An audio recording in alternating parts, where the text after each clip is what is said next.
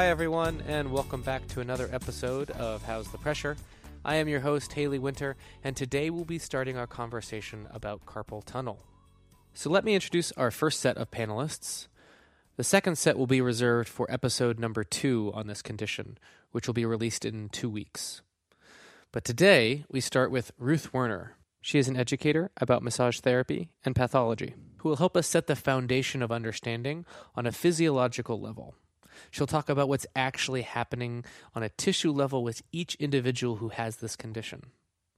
Next, we have Whitney Lowe, our orthopedic massage expert, who has decades of experience in the clinical setting, as well as a treasure trove of CEU classes. He will be followed by Rick Gold, our Eastern medicine and bodywork specialist, who will be giving us his thoughts from his extensive experience working as an Eastern medicine doctor and acupuncturist, as well as a massage educator. He'll be followed by Walt Fritz, who is an evidence-based physical therapist specializing in myofascial release. Last but not least, we will wrap up with Meredith Stevens, who is a Pilates, physical therapist, and movement expert, as well as being a massage therapist and a trainer for Anatomy Trains. As usual, there's going to be a lot of different opinions and perspectives that will be shared over the course of this and upcoming episodes. I want to be clear that I'm not trying to put any one opinion over the other. I believe that my job is to bring experienced people together and ask them good questions. In 2 weeks, I'll release the second episode on carpal tunnel with a different set of panelists. Clearly, we have quite a bit to get to, so let's dive in. I bring you the first panel on carpal tunnel. All right, and as always, we are going to start with Ruth Werner, who's a massage therapy educator that specializes in pathology for massage therapists. And what she's going to do is she's going to help set up the context for this discussion around the particular condition and kind of lay the groundwork from where all the other conversations can take place. So thank you so much for joining me, Ruth. Oh, it's my pleasure to be here, Haley. All right, so tell me what you know about carpal tunnel. Oh, I love talking about carpal tunnel syndrome. And I'm not sure why I love talking about it, but I just do. So, so here's what I'll tell you. Listeners may recall that the median nerve is one of the nerves in the brachial plexus that comes out of our lower neck. Oh gosh, what is it? C5 to T1, I think. Someone might correct me on that. And the nerves come out the neck and they combine and blah, blah, blah. And they wrap down the arm and we end up with the median nerve that goes all the way down the forearm and into the hand. And if you look at your hand, I want you to look at your thumb, your pointer finger, your middle finger, and the inside half of your ring finger. And that is the innervation. That's the sensory part of what the median nerve supplies. Isn't that bizarre? 1/2 of the ring finger. And then everything lateral to that. I know, it's weird, right? And one of the places that median nerve has to travel, it actually travels through a few different tight spots between the neck and your fingertips. One of the tight spots where it goes through is what we call the carpal tunnel, which is a little tunnel made of the carpal bones, those 2 rows of 4 bones, the 8 bones that are in the base of the hand, and the retinaculum ligament that overlays them. So the median nerve goes under the retinaculum ligament and it's sort of cradled by the carpal bones on its way into your thumb, forefinger, middle finger, and half of your ring finger.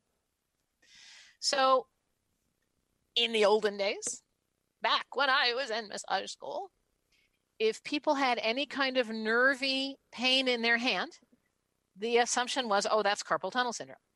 Meaning that the median nerve was being irritated as it passed through the carpal tunnel.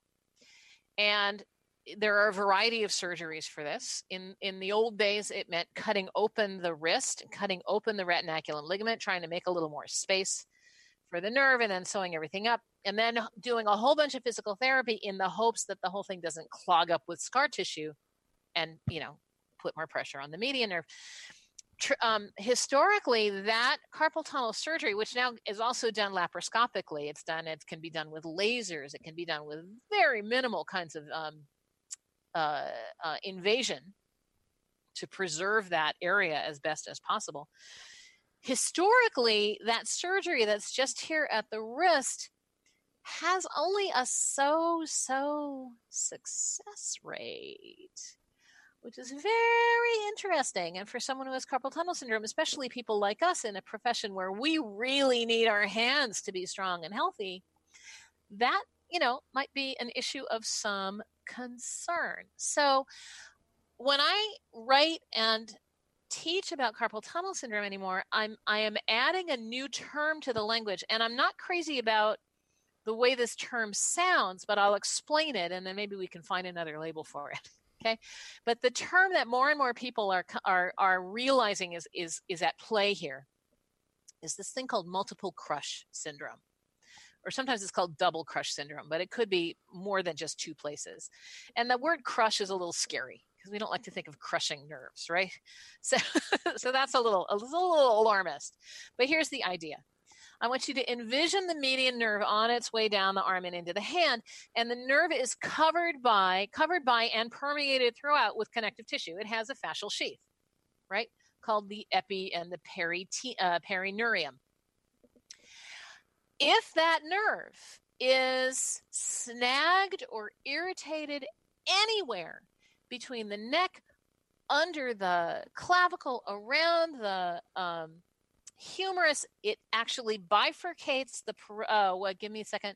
bifurcates the pronator teres. It splits the pronator teres and then comes down here. So at any one of those places, if that nerve is hung up, if it's trapped in fascia, if it's stretched, if it's irritated, the whole nerve can become irritated, and it's trapped by that fascial sheath.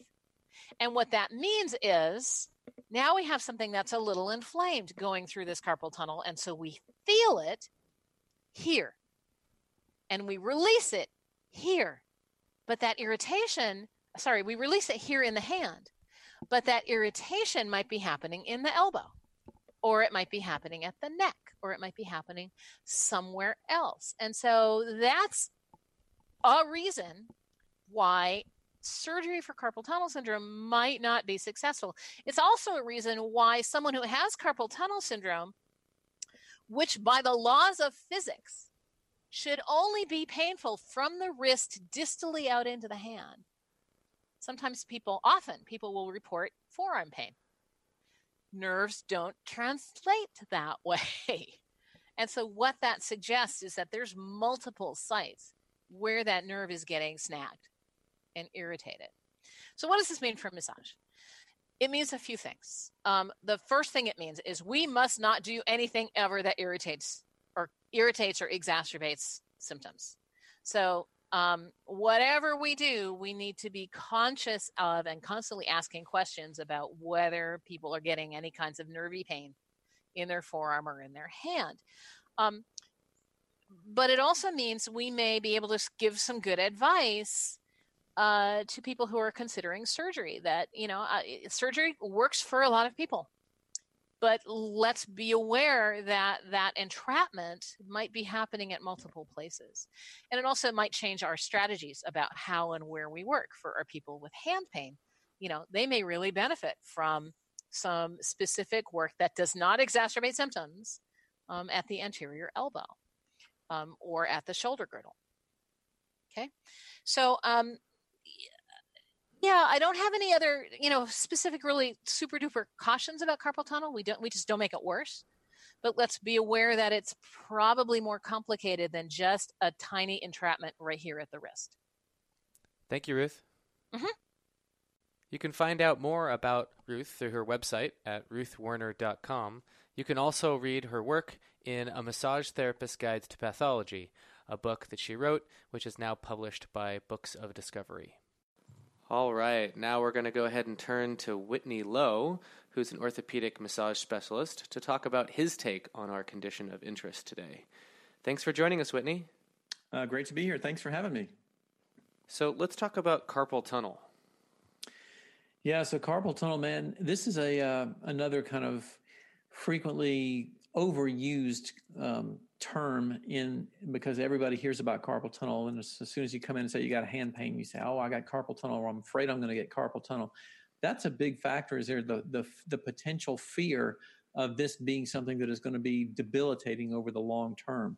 So there are instances where there is real time occurring carpal tunnel syndrome, and a lot of other instances where it may appear that there's something like that going on, and you can blow this up into a full-blown pain problem. So it really is helpful if we can identify, is there true irritation and aggravation of the median nerve as it goes through the carpal tunnel? We've got a number of assessment procedures that are frequently performed, like the real common Phalen's test, where you put the backside of your hands together and press them and see if that reproduces those sensations.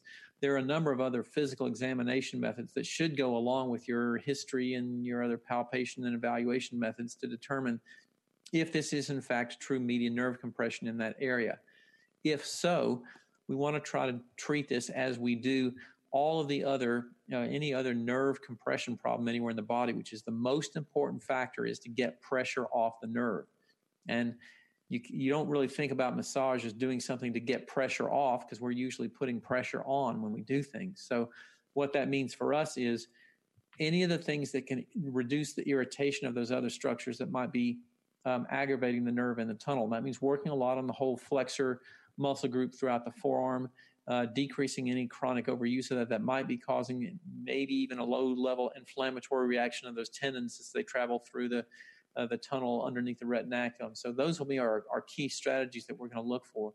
But the other thing with carpal tunnel I would mention being really important is that a lot of times there's potential for other median nerve entrapment locations that get missed that are aggravating the symptoms in the carpal tunnel. So, for example, the median nerve courses between the two heads of the pronator teres muscle, just distal to the elbow. And a lot of times there's entrapment of the median nerve here, but you get that pain in the hand just like you do with carpal tunnel syndrome. And in fact, that makes irritation of the median nerve in the carpal tunnel worse.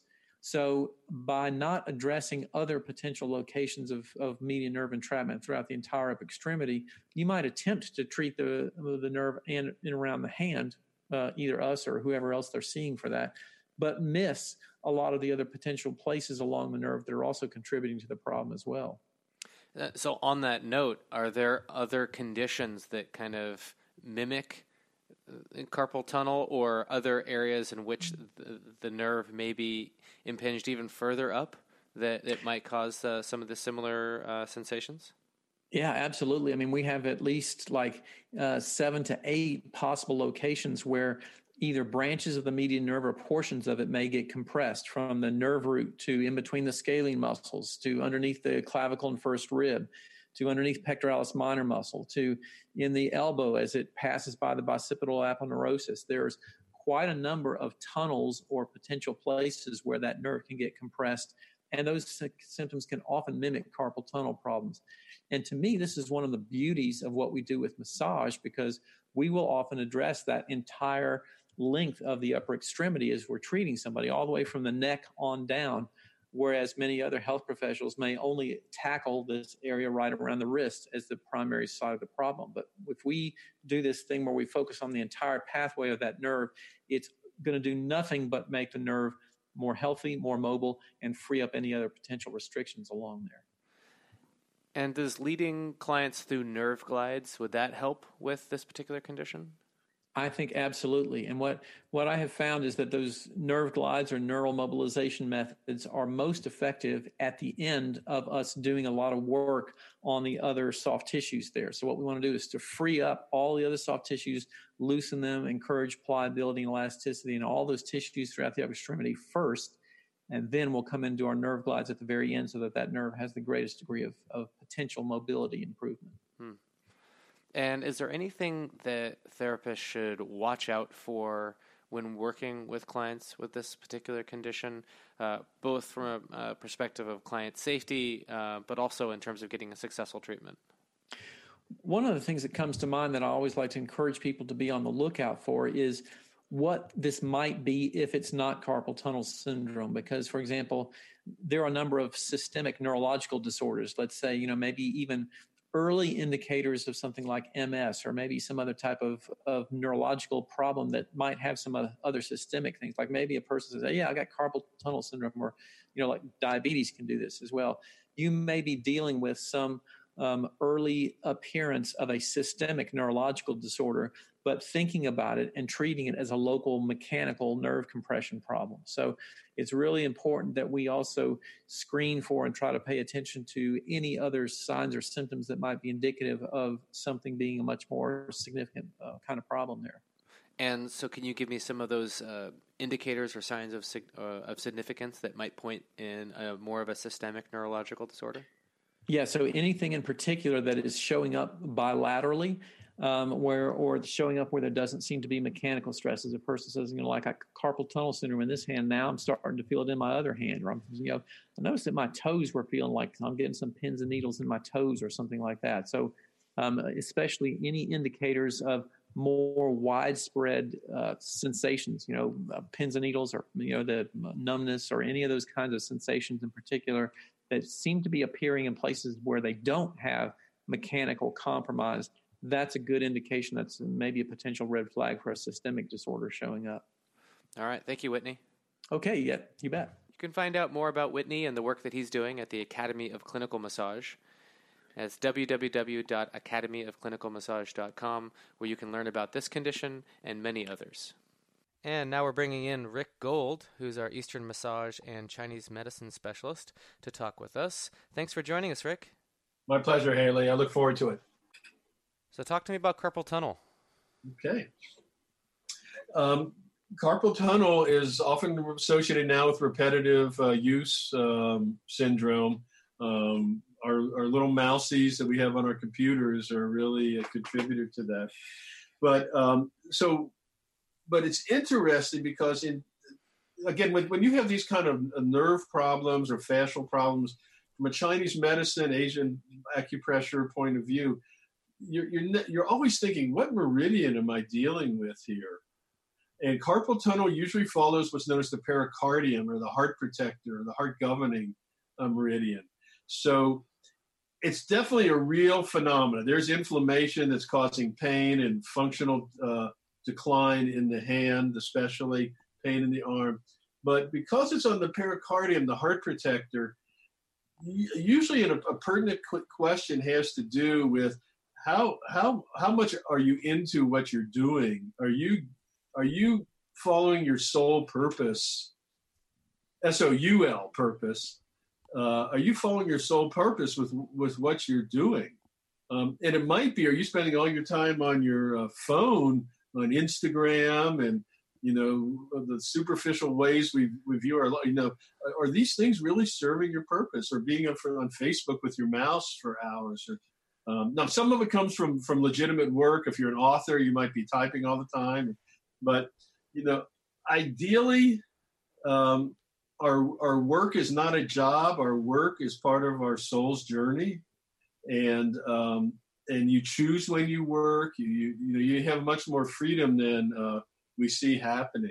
But again, I don't want to psychoanalyze every physical pain, but from a Chinese medical point of view, the theory, there's not a mind-body split. I mean, we're all happening simultaneously.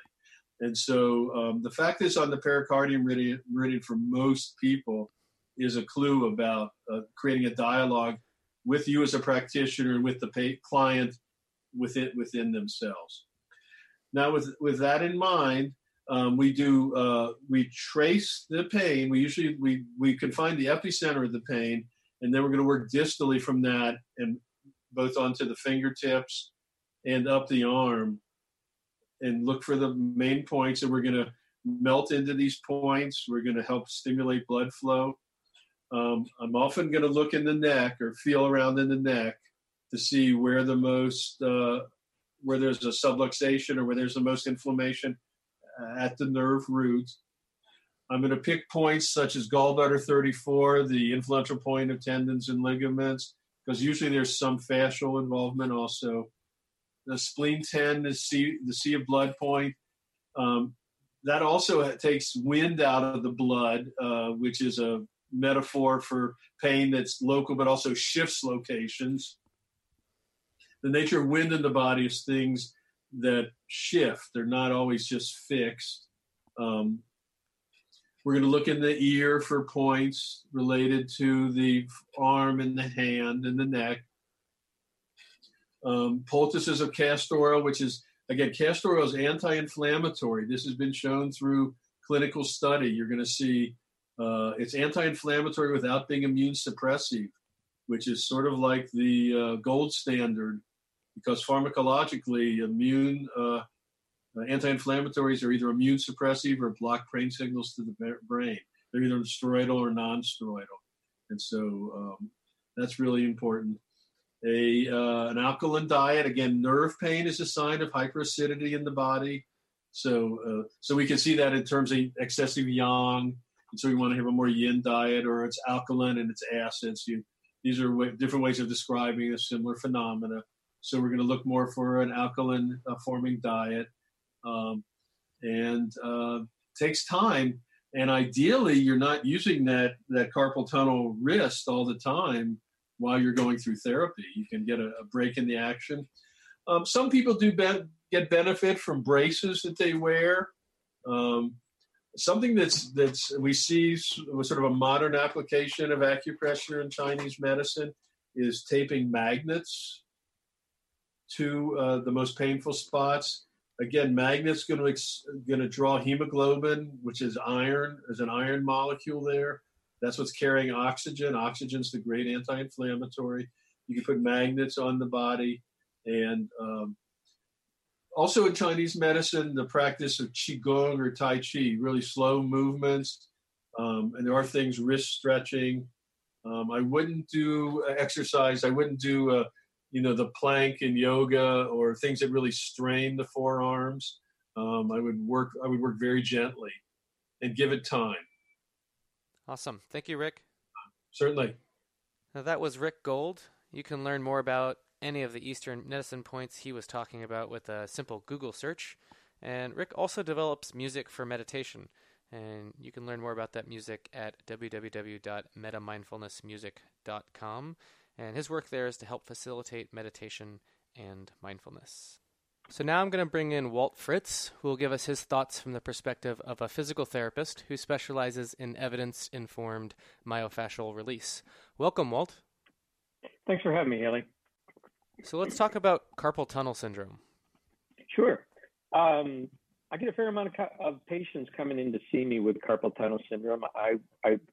I'm making an assumption here with the conversation we're having that they've been diagnosed by their physician, whoever that might be, whether it's ortho or neuro, and cleared for my work, the manual therapy type of work that I do. So carpal tunnel presents itself at the wrist. We do a lot of treatment. We do a lot of evaluation at the wrist. But from a neurodynamic and the old MFR perspective that I was trained from, you certainly want to be taking a look at the whole upper quadrant from cervical spine all the way through under the clavicle, brachial plexus, where the nerves mix and merge out into the arm as the separate three primary nerves. Are they getting any tunnel syndromes up higher that simply could be manifesting down lower? I am definitely going to treat the person from an MFR perspective at the wrist where they have the pain or seem to be having the symptoms, and that could take the place of cross-handed release, cross-handed type of stretch. I love doing very gentle arm pulls, arm traction to the point where I lightly grab hold of the skin and just engage the skin in a very mild stretch through various range of motions, taking the arm into all sorts of different planes that starts connecting my patient with their symptoms, whether it makes it feel better or it brings them to just the edge of awareness of their symptoms, not anything that provokes the pain or gets it out of control. What are we doing with carpal tunnel when we help it? Oh boy, that could fill a whole podcast and more, because I think the answers aren't quite known. Meaning, MFR, as it was taught to me, was about releasing the fascia that surrounded that nerve that was causing the pain within the carpal tunnel. Now I look at it more from a neurodynamic approach. Is it the nerve itself within its tunnel that's getting jammed up, if you will, that's getting lack of movement within that? Can I do something to improve the flexibility of the nerve within that tunnel? Ultimately, I'm probably doing similar type of things with my hand and with my patients, even though I don't think it's about the fascia anymore. I've worked with a lot of patients over the years with carpal tunnel syndrome, both that were trying to avoid surgery, as well as patients that were post-surgical carpal tunnel. Okay. And I think I've had my fair success with both of those patient profiles. Here's the place where, as an educator and a therapist with a lot of years of experience, I'm supposed to tell you that myofascial release can negate the need for surgery. I think that sometimes those just get to be boastful claims by people, but everybody follows the bell curve in terms of whether we can help them or not.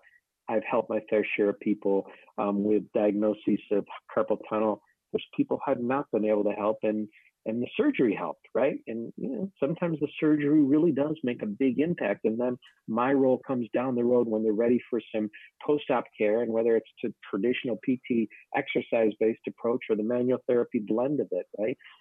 Because movement is key. We want to get them moving again. Manual therapy can be a good adjunct to that. It can be a big part of it or a real small part of it. I want to get them back to activity, and that might be an exercise and strengthening, et cetera. And the manual therapy can play a big role in that. So I'm curious about, you obviously put a high level of importance on client communication and navigating that through the manual therapy work that's being done. I'm curious if you have a particular way that you couch or phrase the communication so that the client is onboarded as you move, let's say, their arm through a range of motion and come upon moments of either, that's starting to create some sensation, or that's actually bringing about relief. Like how do you create that communication standard with the client? It's a great question. And it's probably the first 2 hours of every seminar I teach is communicating that to therapists that are used to working. And I'm going to say this without seeming derogatory at all. I think most of us were trained to work from our experience that builds over the years with working with patients, as well as the education and training we get, where as our experience builds, we're supposed to know what to do to and with that person. And I call that working from ego, okay? Working where the patient comes in because you're the expert and allows you to do with them what you think is necessary. I think that creates a power disparity that I'm not terribly comfortable with in a patient. I want them to be more of a partner in the therapeutic dynamic, the therapeutic relationship. Some patients are on board with that immediately. Some patients never become on board with it because they're looking for the person who says, this is what's wrong with you and this is what I need to do with you. Getting back to your question, as I move my patient through some of these different planes, I've already had a conversation with them telling them that I need your feedback. I need to know what you're feeling. I need to know whether it's familiar, whether it's a part of what brought you into my office, whether it feels good. And to some people, pain feels good. To some people, pain feels horrible. Even if it's the same level of pain in the same position, our psychology, our past, the biopsychosocial aspect of all of that is such that everybody interprets that feeling of pain differently. And everybody has a different relationship with it, meaning if it hurts, is it good for me, right? Some people feel like it has to hurt to help. Some people feel that if it hurts, you're going to hurt me. Don't do that, right? So I need to have this conversation well before we start evaluation and treatment. And it seems like it could take a long time to move the person from me working from my ego to them being a partner, but it actually, with a little bit of practice, it can happen pretty quickly. So when I take them, for instance, you talked about, when I take their arm and move it in space and they start to feel a replication of their symptoms, it should feel good to them. It should feel like it can be helpful without me selling them the fact that, okay, bite on this stick while I hurt you, it will be good for you. I don't want that concept to be a part of what they're putting up with just to get help from me. All right. Thank you so much, Walt. Sure. So that was Walt Fritz. And if you want to learn more about Walt and his approach or his seminars, you can find more at waltfritz.com. So now I'm going to bring in Meredith Stevens, who will give us her thoughts from the perspective of a physical therapist, structural integrator, and Pilates expert. So welcome, Meredith. Thanks for having me, Haley. So let's talk about carpal tunnel. Yeah. So as you know, traditional carpal tunnel, we're talking about compression of the median nerve as it goes under that transverse carpal ligament at the wrist.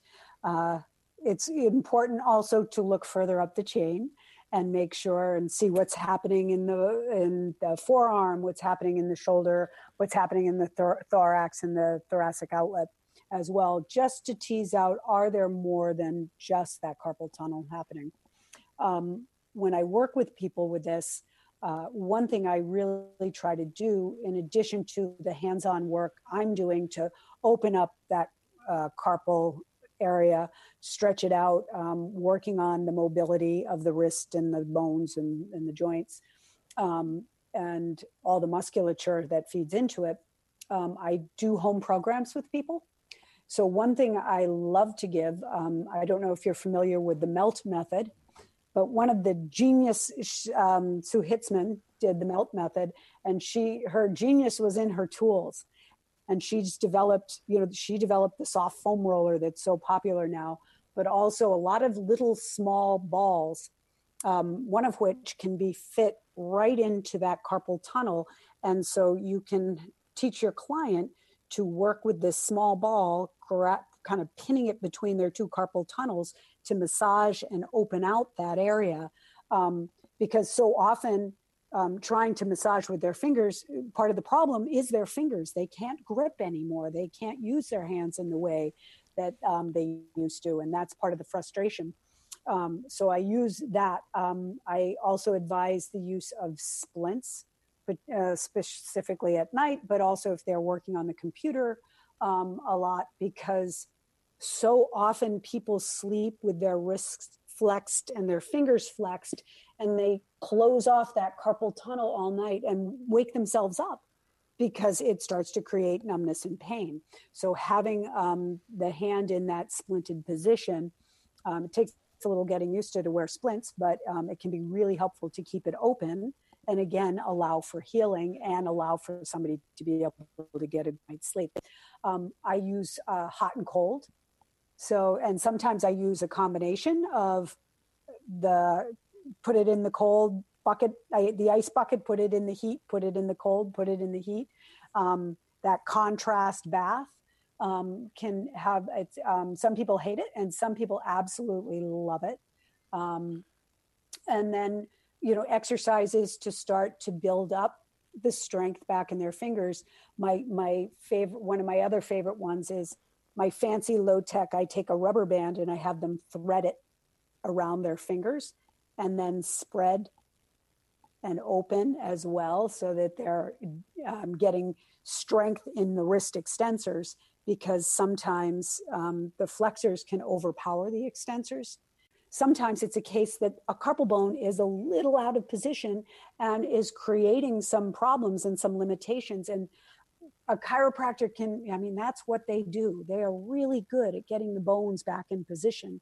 And so we can have a synergistic effect of me working the soft tissues, the client working with some self-care and some home programming, and a chiropractor who's making sure the bones are in position as well. All right. Thank you so much, Meredith. Mm-hmm. So that was Meredith Stevens. And if you want to learn more about her work, you can check out her website at www.bodyworksds.com. And she teaches Anatomy Trains workshops, which you can find out at the Anatomy Trains website.